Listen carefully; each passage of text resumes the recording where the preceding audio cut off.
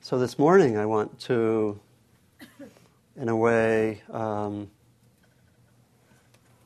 give gratitude to one of my own, as it were, mentors and someone who's been a great benefactor in the development of wisdom and a big heart and courageous action, and someone who had a birthday 2 days ago, and that's Dr. Martin Luther King. So what I'd like to explore is the way that the life and work of Dr. King is deeply connected, and in a sense another expression of our core practice, of what we do here. And I want to organize it particularly through 3 themes.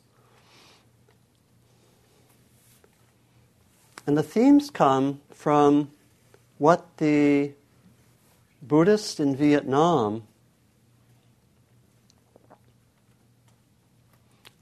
expressed as a way of slightly reframing their practice in the context of the decades of war that occurred in Vietnam in the 40s, 50s, 60s, and early 70s.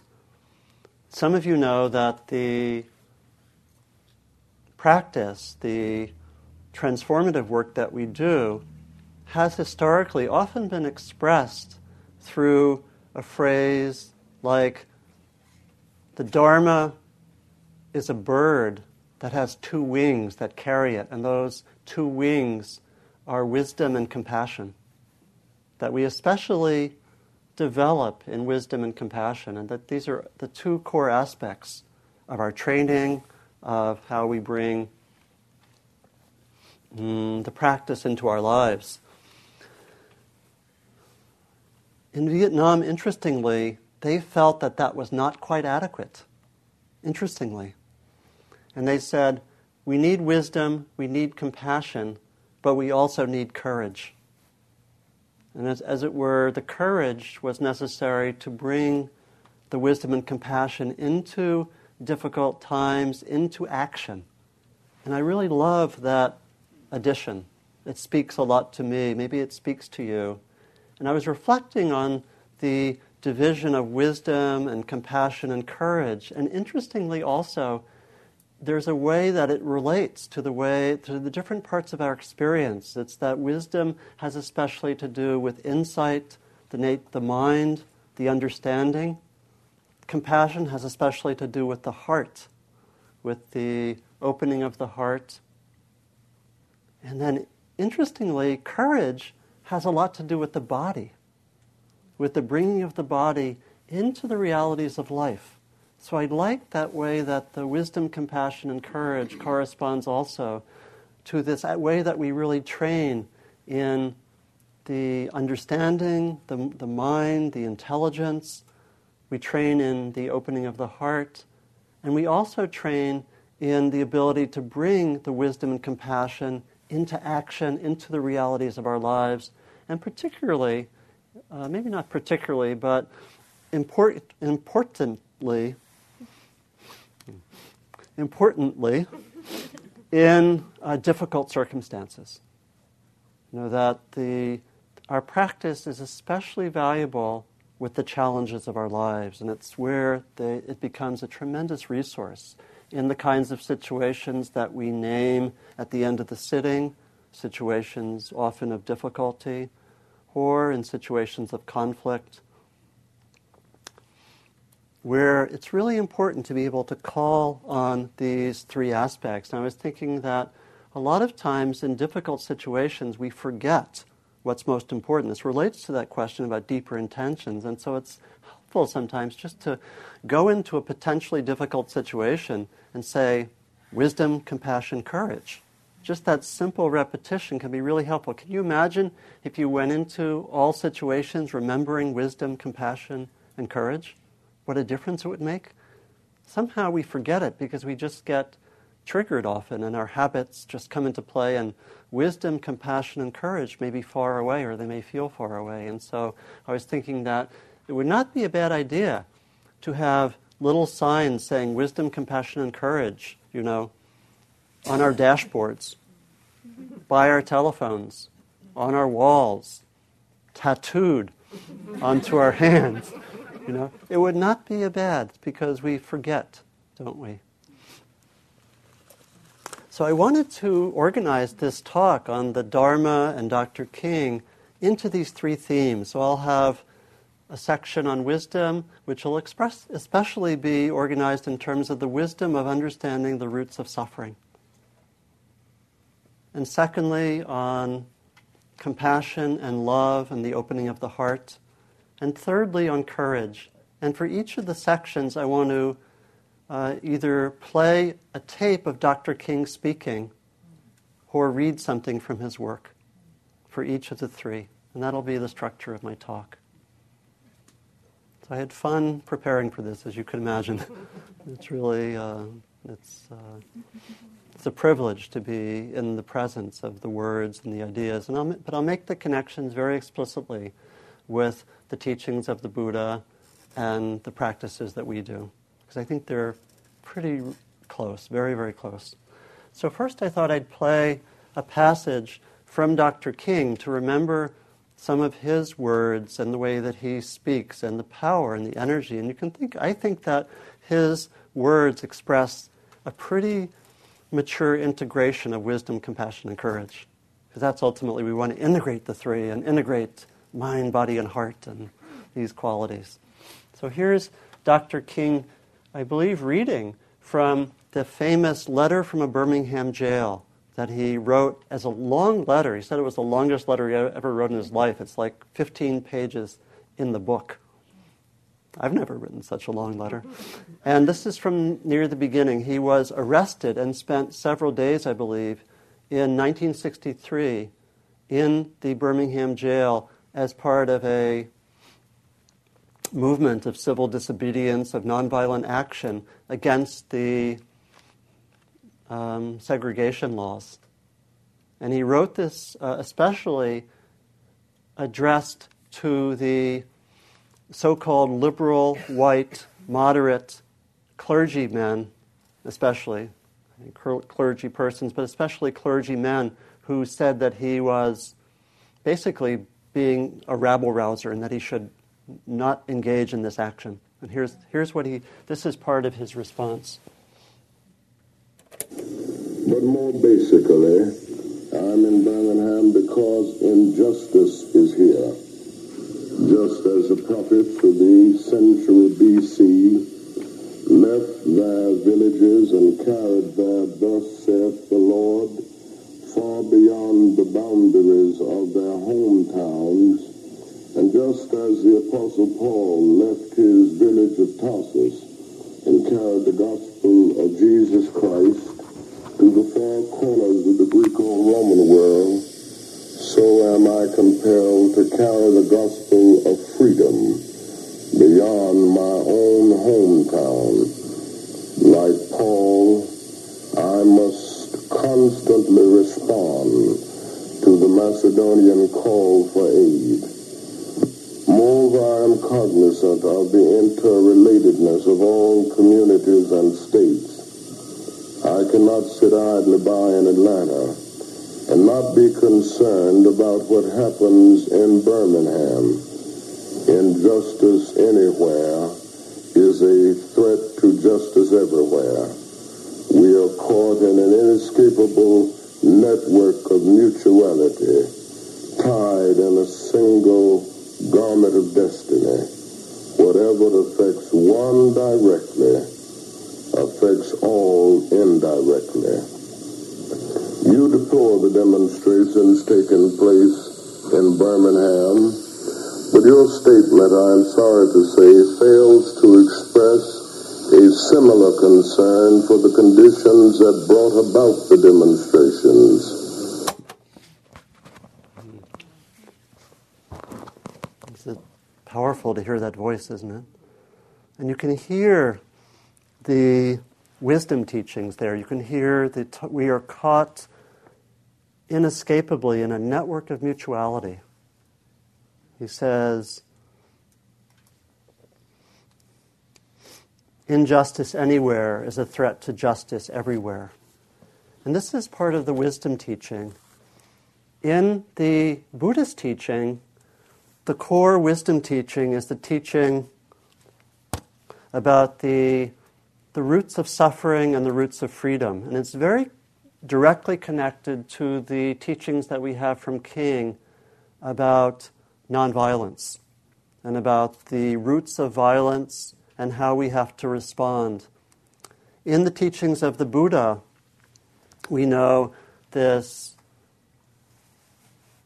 especially in terms of the Four Noble Truths that are really a very clear analysis of the reality of suffering, the cause of suffering, the possibility of freedom, and as it were, the causes of freedom.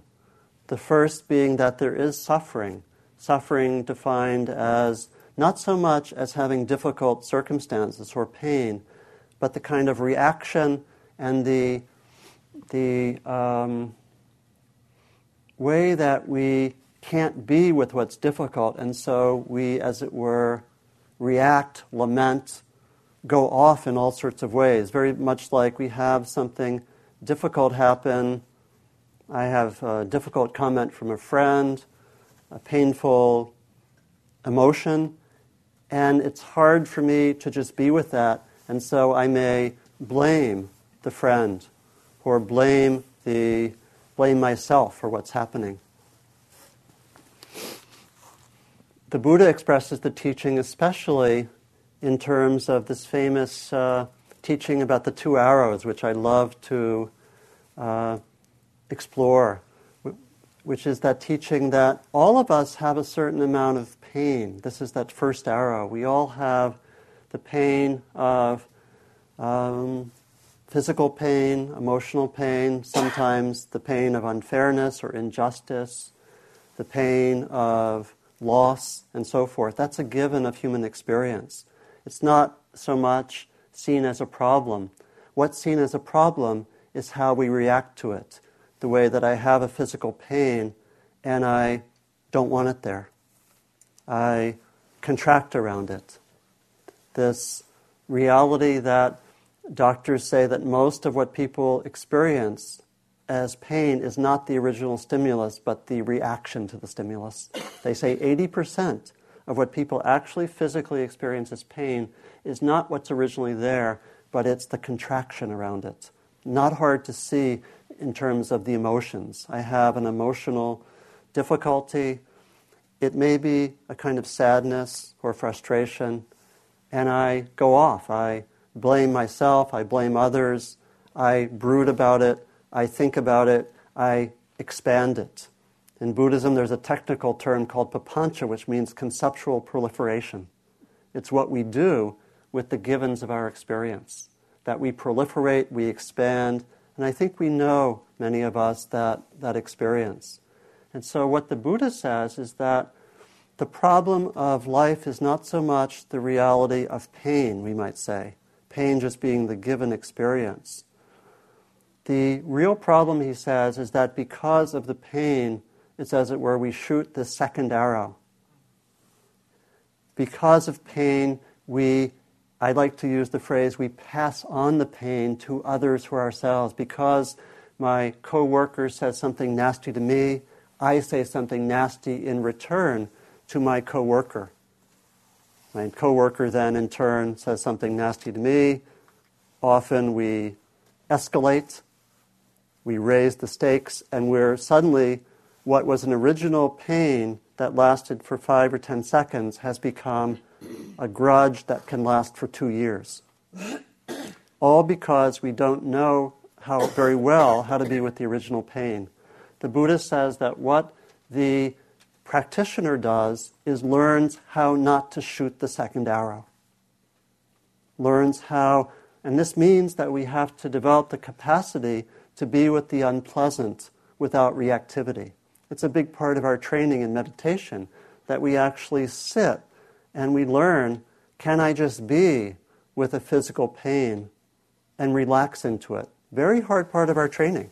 And again, it's not to say that we just that we sit with pain when it's doing damage. But a lot of our sitting, we can sit with minor pain that's going to go away. And it's actually part of the training in the meditation process.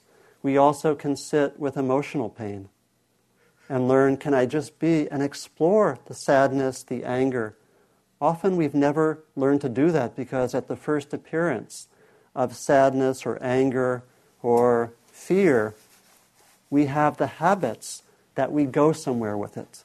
I have sadness and I go somewhere with it.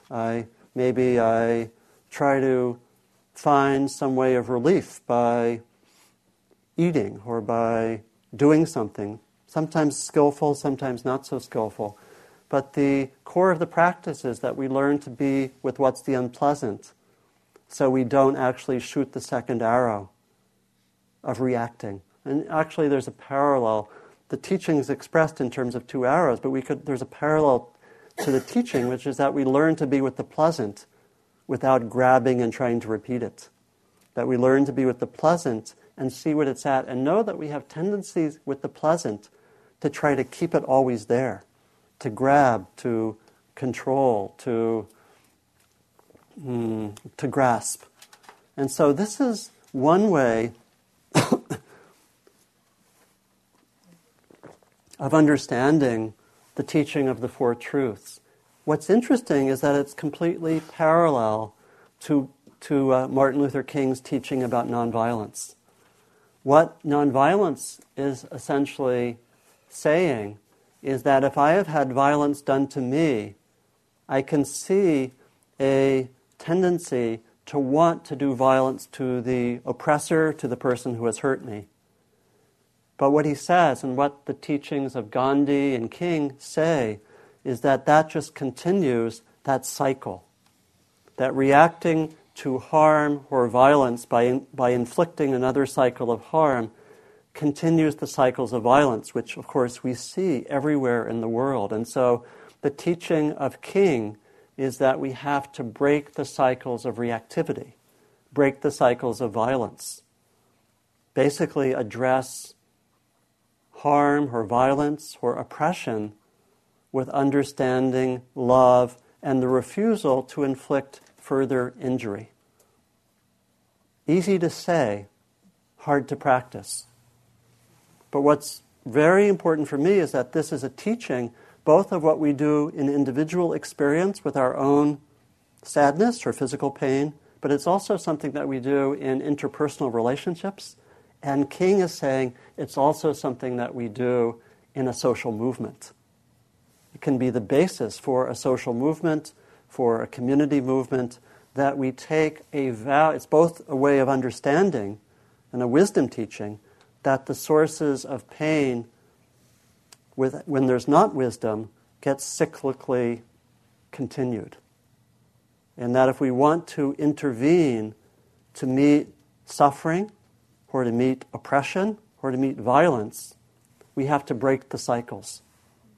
Again, not easy always to do, but the understanding is very basic. That's why King said the means of our movement have to be just as pure as the ends. We can't get to some imagined goal by using means that are violent. We can't get to a good solution using the means of violence because actually we'll never get there. We'll just continue the cycles. It's a deep teaching, isn't it? But what I love is that it's totally the same teaching as the teaching of the 2 arrows. Both of them see the cycles, both the Buddha and King. The Buddha once said, some of you know the famous teaching in the Dhammapada, hatred never ends by hatred. Hatred only ends by love. This is an ancient teaching. He says this is an ancient and primordial teaching. And so that's how we work. The second fundamental aspect is a teaching about love and a teaching about compassion. And in a way, we get this, in Buddhist practice, we get this especially through the teachings of metta, of the development of the open heart. Some of you may remember the Metta Sutta. The Buddha says one must develop this quality of kindness and love and bring it to all beings, barring none, to the weak and the strong, to the great and the small. Much as a mother would love her child, her only child, we bring this out into the world. And we cultivate that in the practice here. We cultivate in doing metta practice or loving kindness practice as we're doing up the hill for an entire week, like 16 or 18 hours a day. It's a training in opening the heart. And so we first learn to have an openness of heart towards ourselves. And then we gradually extend it out to people that we feel very close to. This is the way the practice of metta works. And then gradually out beyond just our circle of those close to us, our inner circle of affection, we gradually bring the quality of kindness out towards all people, in fact, all beings. And this is the direction. And it's a very similar understanding as we find in King. King said that the force for change has to come from love. Much as I expressed before in the teachings of the Buddha and the teachings of King, the other side of nonviolence is love. And I'll just read a few passages from him, a very powerful passage. This is from one of his last speeches. And it really points to the centrality of love as a basis for action. Sometimes he's fond of saying we often think of love as being a weak force, but he thinks that it's very strong. This is what he said. And it's also very much related to the metta practice, because you'll hear him saying this as an intention. In metta practice, we don't say, I should be loving, but we remember to incline the heart towards kindness. It's very related to your question about intentions. Metta practice is not a forcing a production of love from myself, but it's saying, I want to remember to incline my heart towards love. And I don't always get there. But I remember that deep intention. That's what metta practice is. And you'll hear something very similar in this passage from King. I have decided to love. Intention, you hear that? I have decided to love. If you are seeking the highest good, I think you can find it through love. And the beautiful thing is that we are moving against wrong when we do it, because John was right, God is love. He who hates does not know God, in the Christian language King is speaking, but one who has love has the key that unlocks the door to the meaning of ultimate reality. I have decided to love. If you are seeking the highest good, you can find it through love. One who hates does not know God, but one who has love has the key that unlocks the door to the meaning of ultimate reality. So love becomes a force for change. Thich Nhat Hanh, in talking about the Buddhist movement in Vietnam, said something very similar. He said, he linked, in fact, nonviolence and love. He said, the essence of nonviolence is love. Out of love and the willingness to act selflessly, strategies, tactics, and techniques for nonviolence arise naturally. Other struggles may be fueled by greed, hatred, fear, or ignorance, but a nonviolent one cannot use such blind sources of energy, for they will destroy those involved and also the struggle itself. Nonviolent action, born of the awareness of suffering and nurtured by love, is the most effective way to confront adversity. We're getting a lot of power here, aren't we? These are powerful beings giving very strong teachings. Nonviolent action born of the awareness of suffering and nurtured by love is the most effective way to confront adversity. I'll just mention one other thing about love. If you listen to a lot of King's speeches, he also is both being critical of aspects of the country, sometimes aspects of the government, as when he spoke against Vietnam. But he repeatedly says, and it's something very moving for me to hear this, he continually talks about his love of America. There's a deep love there that maybe is hard for us, especially if we've been finding ourselves critical of the government. That love can sometimes feel far away. We mostly just feel, some of us can feel mostly the criticism. And so it's powerful for him to speak of this love of the country and love of the people. Sometimes he speaks of loving America so much he wants to help save its soul. This is a deep love and a basis for action. I want to move to the third way that the teachings come forth, the way that King's life comes forth, and that's in terms of courage. This ability to be with difficulty and to speak with power. And I want to start with another tape, listening to King's actual voice. This is the beginning of the famous speech that he gave on April 4th, 1967, when he first spoke out against the war in Vietnam. It was a very courageous speech. He actually died exactly 1 year to the day after this speech, on April 4th, 1968. And in this speech, he came and talked about how he wanted to oppose what he saw as the injustice and immorality of the war. This was controversial at the time. Many of those in the civil rights movement criticized him for this. He got tremendous criticism from the government, from many other civil rights advocates who said you shouldn't mix civil rights and talking about foreign policy. And so this was a courageous action for which many people refused to support him after this.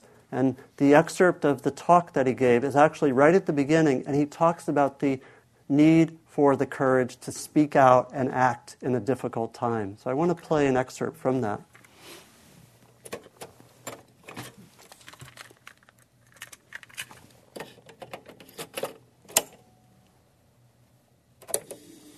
I come to this magnificent house of worship tonight because my conscience leaves me no other choice. I join you in this meeting because I'm in deepest agreement with the aims and work of the organization which has brought us together, clergy and laymen concerned about Vietnam. The recent statements of your executive committee are the sentiments of my own heart, and I found myself in full accord when I read its opening lines. A time comes when silence is betrayal. And that time has come for us in relation to Vietnam. The truth of these words is beyond doubt, but the mission to which they call us is a most difficult one. Even when pressed by the demands of inner truth, men do not easily assume the task of opposing their government's policy, especially in time of war. Nor does the human spirit move without great difficulty against all the apathy of conformist thought within one's own bosom and in the surrounding world. Moreover, when the issues at hand seem as perplexing as they often do, in the case of this dreadful conflict, we are always on the verge of being mesmerized by uncertainty. But we must move on. Some of us who have already begun to break the silence of the night have found that the calling to speak is often a vocation of agony, but we must speak. We must speak with all the humility that is appropriate to our limited vision, but we must speak. And we must rejoice as well, for surely this is the first time in our nation's history that a significant number of its religious leaders have chosen to move beyond the prophesying of smooth patriotism to the high grounds of a firm dissent based upon the mandates of conscience and the reading of history. Perhaps a new spirit is rising among us. If it is, let us trace its movements and pray that our own inner being may be sensitive to its guidance, for we are deeply in need of a new way beyond the darkness that seems so close around us. Over the past 2 years, as I have moved to break the betrayal of my own silences and to speak from the burnings of my own heart, as I have called for radical departures from the destruction of Vietnam, many persons have questioned me about the wisdom of my path. At the heart of their concerns, this query has often loomed large and loud. Why are you speaking about the war, Dr. King? Why are you joining the voices of dissent? Peace and civil rights don't mix, they say. Aren't you hurting the cause of your people, they ask.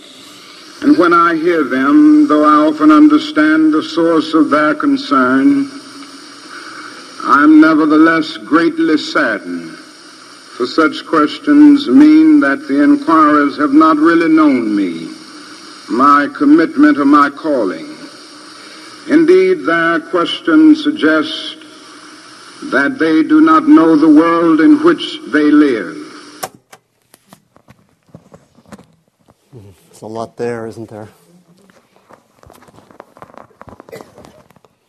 Maybe just to say a few other words about this third theme of courage. It's interesting I feel it's an interesting act to follow. To have him speak and then speak. I feel my own voice in relationship to his voice. And this quality of courage is really crucial in our practice. It takes a lot of courage to look directly at our own minds and hearts, doesn't it? And to go into their depths, to be able to look at our own patterns of mind, our own habits, to not go with the easy way of just following the way we've always done things. But really, it takes a lot of courage to look deeply. It takes a lot of courage also to bring our practice out into the world. Other people don't always like it when we speak honestly or when we invite a clear seeing into the nature of suffering. When we try to bring our practice into the world. The Buddha once said, "I do not fight with the world, but the world fights with me." So that's good to remember. The Buddha got resistance too. Everything just wasn't smooth, right? The Buddha just didn't go there with his glow, and people said, "Oh, I'm totally not going to act like I used to, just because of your glow, Buddha." But no, there were people who criticized him. Some of you know there was, his cousin actually attempted to kill him. There were conflicts. So the Buddha says, "I do not fight with the world, but the world fights with me." So there's an asymmetry there. And it's, again, what do you do when you get difficult things coming at you? It takes a lot of courage and trust to say, I am not going to continue the cycles. I am going to try to find a better way to work. King expressed this in terms of the courage not to cooperate with evil. That was his language. He talked of a moral obligation to refuse to cooperate with evil. It takes a lot of courage. Very similar, Gandhi said, the first principle of nonviolent action is that of non-cooperation with everything humiliating. And this, of course, can lead to a certain amount of one's own pain, sacrifice, loss, that it's not just totally an easy ride with this practice of transformation. It takes courage to know that sometimes we will act wisely and we will be hurt. We will be scorned. We will get into difficulties. It takes a lot of courage to do that. This is really the courage in the Buddhist tradition of the bodhisattva. The bodhisattva gets training so that the bodhisattva can enter into difficult circumstances in order to help others. Bodhisattva being the being that's dedicated both to one's own awakening and the awakening of others. Bodhi meaning awakening, sattva meaning being, a being dedicated to awakening. And in the training of the bodhisattva, and we could think that we're actually all training to be bodhisattvas. Because what does a bodhisattva train in? A bodhisattva trains, and sometimes there's actually a listing of what you train in. And there's, let me see, I have the list here. One trains in 10 qualities. 10, they're in Pali, they're called paramis, in Sanskrit paramitas. Means perfections or virtues. Sylvia's last book was about this very model. Remember, pay attention for goodness sake. This is about the development of the qualities. I'll just mention what they are. The first is generosity. The second is ethical conduct. The third is patience. Patience is not an add-on. It's a really important quality that a bodhisattva, or one who is developing the courage to act, has to develop in patience. Effort, her energy. Bodhisattvas aren't slackers. Meditation, the ability to be mindful, to know one's own being. Wisdom, skillful means, the ability to act skillfully in challenging circumstances. Commitment, bodhisattvas are there.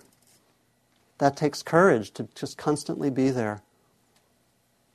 The ninth is power, and the last is knowledge, this deep knowledge of the nature of things. And so I think I'll end with that kind of invocation of the power of these qualities to help us with courage. And I think I'll end with a very short passage from the speech that King gave the last evening of his life. Some of you know that he was in Memphis, Tennessee, supporting a strike by mostly African American, I believe, maintenance workers and custodians. Some of you know that history. And he was shot the next day. But he gave a speech which seemed to have premonitions of his own mortality. Some of you have seen that. It's a very powerful speech. And this is what he said on that last night. It shows the courage and the power. This is an excerpt from a longer speech. Well, I don't know what will happen now. We've got some difficult days ahead, but it doesn't matter with me now, because I've been to the mountaintop. I'm happy tonight. I'm not worried about anything. I'm not fearing anyone. It doesn't matter what will happen with me, because I've been, he says, to the mountaintop. So it really shows that connection of the courage with the wisdom and the deep heart, which is really this beautiful sense of practice that we're given, I think, both from the teachings of the Buddha and by the life and work of this amazing being that we call Martin Luther King. So thank you.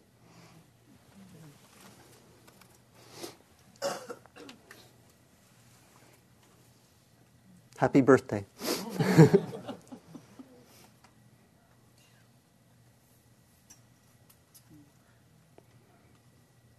There's a lot there, isn't there? There's a lot, so I don't know whether it's more appropriate just to stay in silence for a while. We have room for questions, for comments, but they don't have to be questions. They could just be statements of how you're feeling right now. That would be perfectly fine. Linda Marie? Please. In the last speech that you played, Dr. King talked about betrayal. Yeah. And I'm wondering how we equate patience, which is one of the bodhisattva vows, with that desire to not betray. He was talking about that betraying his own conscience, right? Right. Right. And patience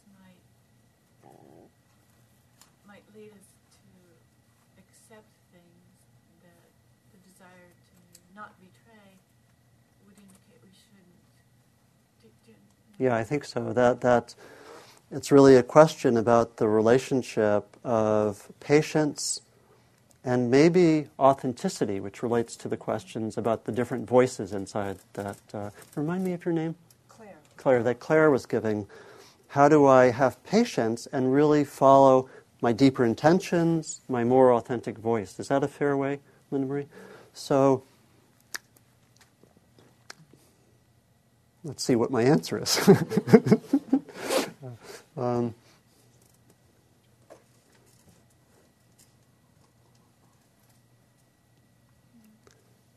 Yeah, patience is not a passivity. Patience is not a quality of just letting whatever's happen. I think that's not the sense of patience, but patience partly comes, I would say, I'd link it in two ways maybe. Patience partly comes through an understanding of how change occurs. That change often occurs slowly, and we can't demand. So it's really a way of saying, how can I look at my own greediness for things to happen quickly? And how can I have a deeper understanding of how change comes? And how can I not demand, for example, that this person in front of me should have clarity and wisdom right now? So it's partly an understanding of the change process. And it may also relate to patience in my own development or evolution. So I can not maybe be so harsh if I betrayed myself in the past or if I was following an inauthentic voice in the past, because I know that it takes time also for me to develop. So I think patience is connected a lot with kindness. But it's not I think it's completely compatible with urgent action. I was thinking of, there's a Milarepa, the great Tibetan saint, once said, hasten slowly. And so there can be, patience doesn't mean wait, don't do what your deep, authentic voice is saying to act. So patience doesn't mean at all not acting authentically. So maybe that's a beginning response. Yeah, please. I didn't hear it so much in the excerpts you played this morning. I really appreciated the ones you did play, but there's a side of Martin Luther King that is very powerful, very passionate. Yeah. His voice sometimes shakes with passion. Yeah. And speaks very loudly, forcefully. Yeah. There's a side, and most of the teachers that come to teach Buddhism, that it feels like it comes out of a place of very deep peace, very deep connectedness with equanimity. Yeah. And I seldom hear that kind of passion. Yeah. There's something about passion that's full of life. Yeah. And juice, and I don't know, maybe Rumi sort of energy. Yeah, maybe.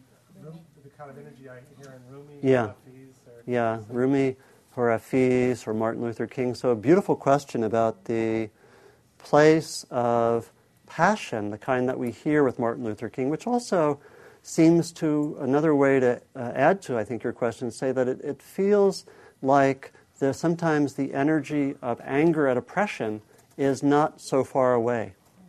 And contrasting that with most of the Buddhist teachers here, I think not universally, but maybe more peaceful, gentle, may not have that same quality of passion that we find, or the energy of anger may not seem so close.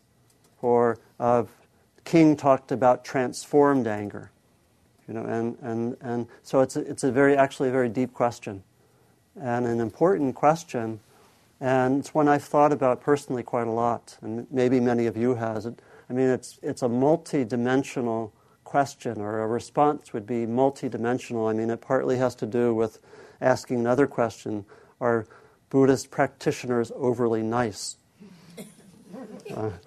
Or how do we relate to passion or energy, or do we understand the teachings to mean that this is dangerous territory to get into? I think all of those are present sometimes. Do you want to add something? Well, I wanted to relate it to your comment about courage. Yeah. This third part, and Yeah. the Vietnamese Buddhist talking about courage. Yeah. And I guess for myself, it's something about the courage to let out my spirit, to let out Yeah. the juice in my life, Yeah. versus staying calm and in a more controlled place. Yeah, and it also has to do, I think it's related to what you just said about letting your spirit out, the quality of expressiveness. And I think, to be honest, I think that we are sorting that question out at this very time, because in some ways it has to do with what is a way of integrating these beautiful teachings about wisdom and compassion and peace with, really in some sense, with what's appropriate at these times in our culture. Knowing that every time that Buddhist practice, for example, has gone to another culture, it's been expressed somewhat differently. The Buddhism of China is very, very different from the Buddhism of India. You have a lot of the qualities of Taoism come into Buddhism. We find it in Zen. And a lot of the actual practices are somewhat different. And so there are big changes, and it's natural to think of the same thing happening in relationship to the integrating the valuable aspects of Buddhist practice in Western culture. And so it's a huge question, actually, but one of the ways of focusing on that is to ask about what's the difference between a Buddhism that's been primarily defined for people who were monks and nuns, as opposed to people and who were primarily not so involved, let's say, with families, with jobs, with being concerned about immediate social change, with being citizens, and so forth. What does this expression of mindfulness and wisdom and compassion look like in this very different setting? And I think it leads very directly to the question of what's the place for passion? And can there be a way of working with that energy? We are not secluded. We are up against noticing when there is injustice or oppression, and how do we respond to it? It's a different kind of life. And these kind of questions come forth. And so I think that we're, in some ways, looking, I hope that we keep on raising that question.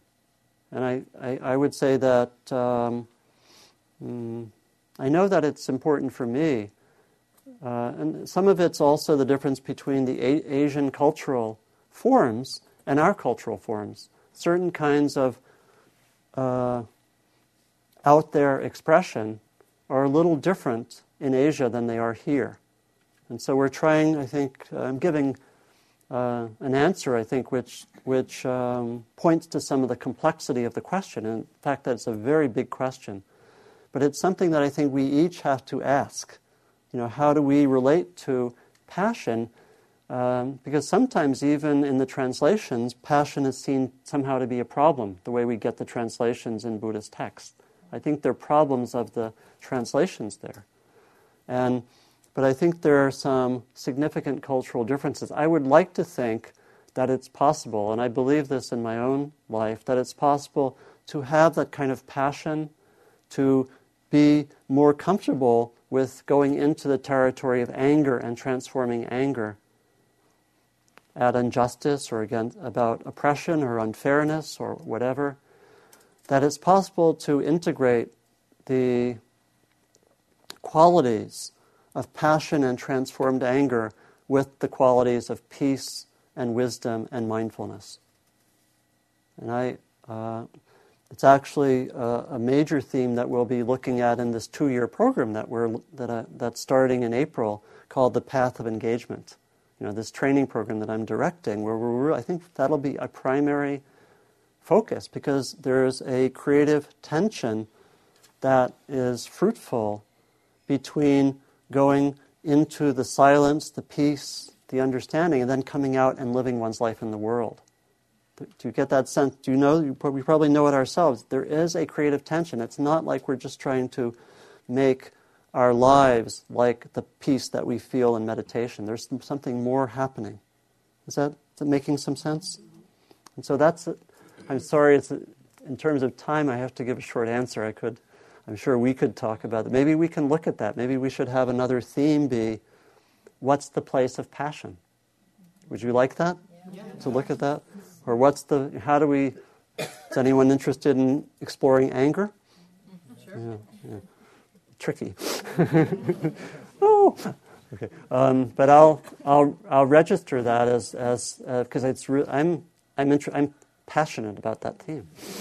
Maybe many of you are. So, in terms of time, we have to end now, and I know that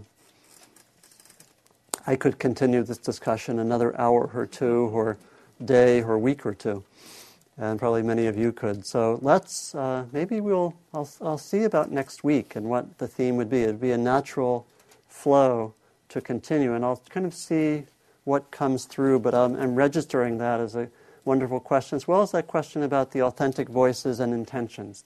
They're all interrelated. So I want to just say that I'm hearing those themes, and we can continue. So I invite you, maybe in closing, to consider having in your home, on your dashboard, by your computer, by your phone, the 3 words: wisdom, compassion, and courage. Or wisdom, compassion / love, and courage, because they're really guides, beautiful guides to our practice and our lives. So let's just sit quietly for a minute to finish.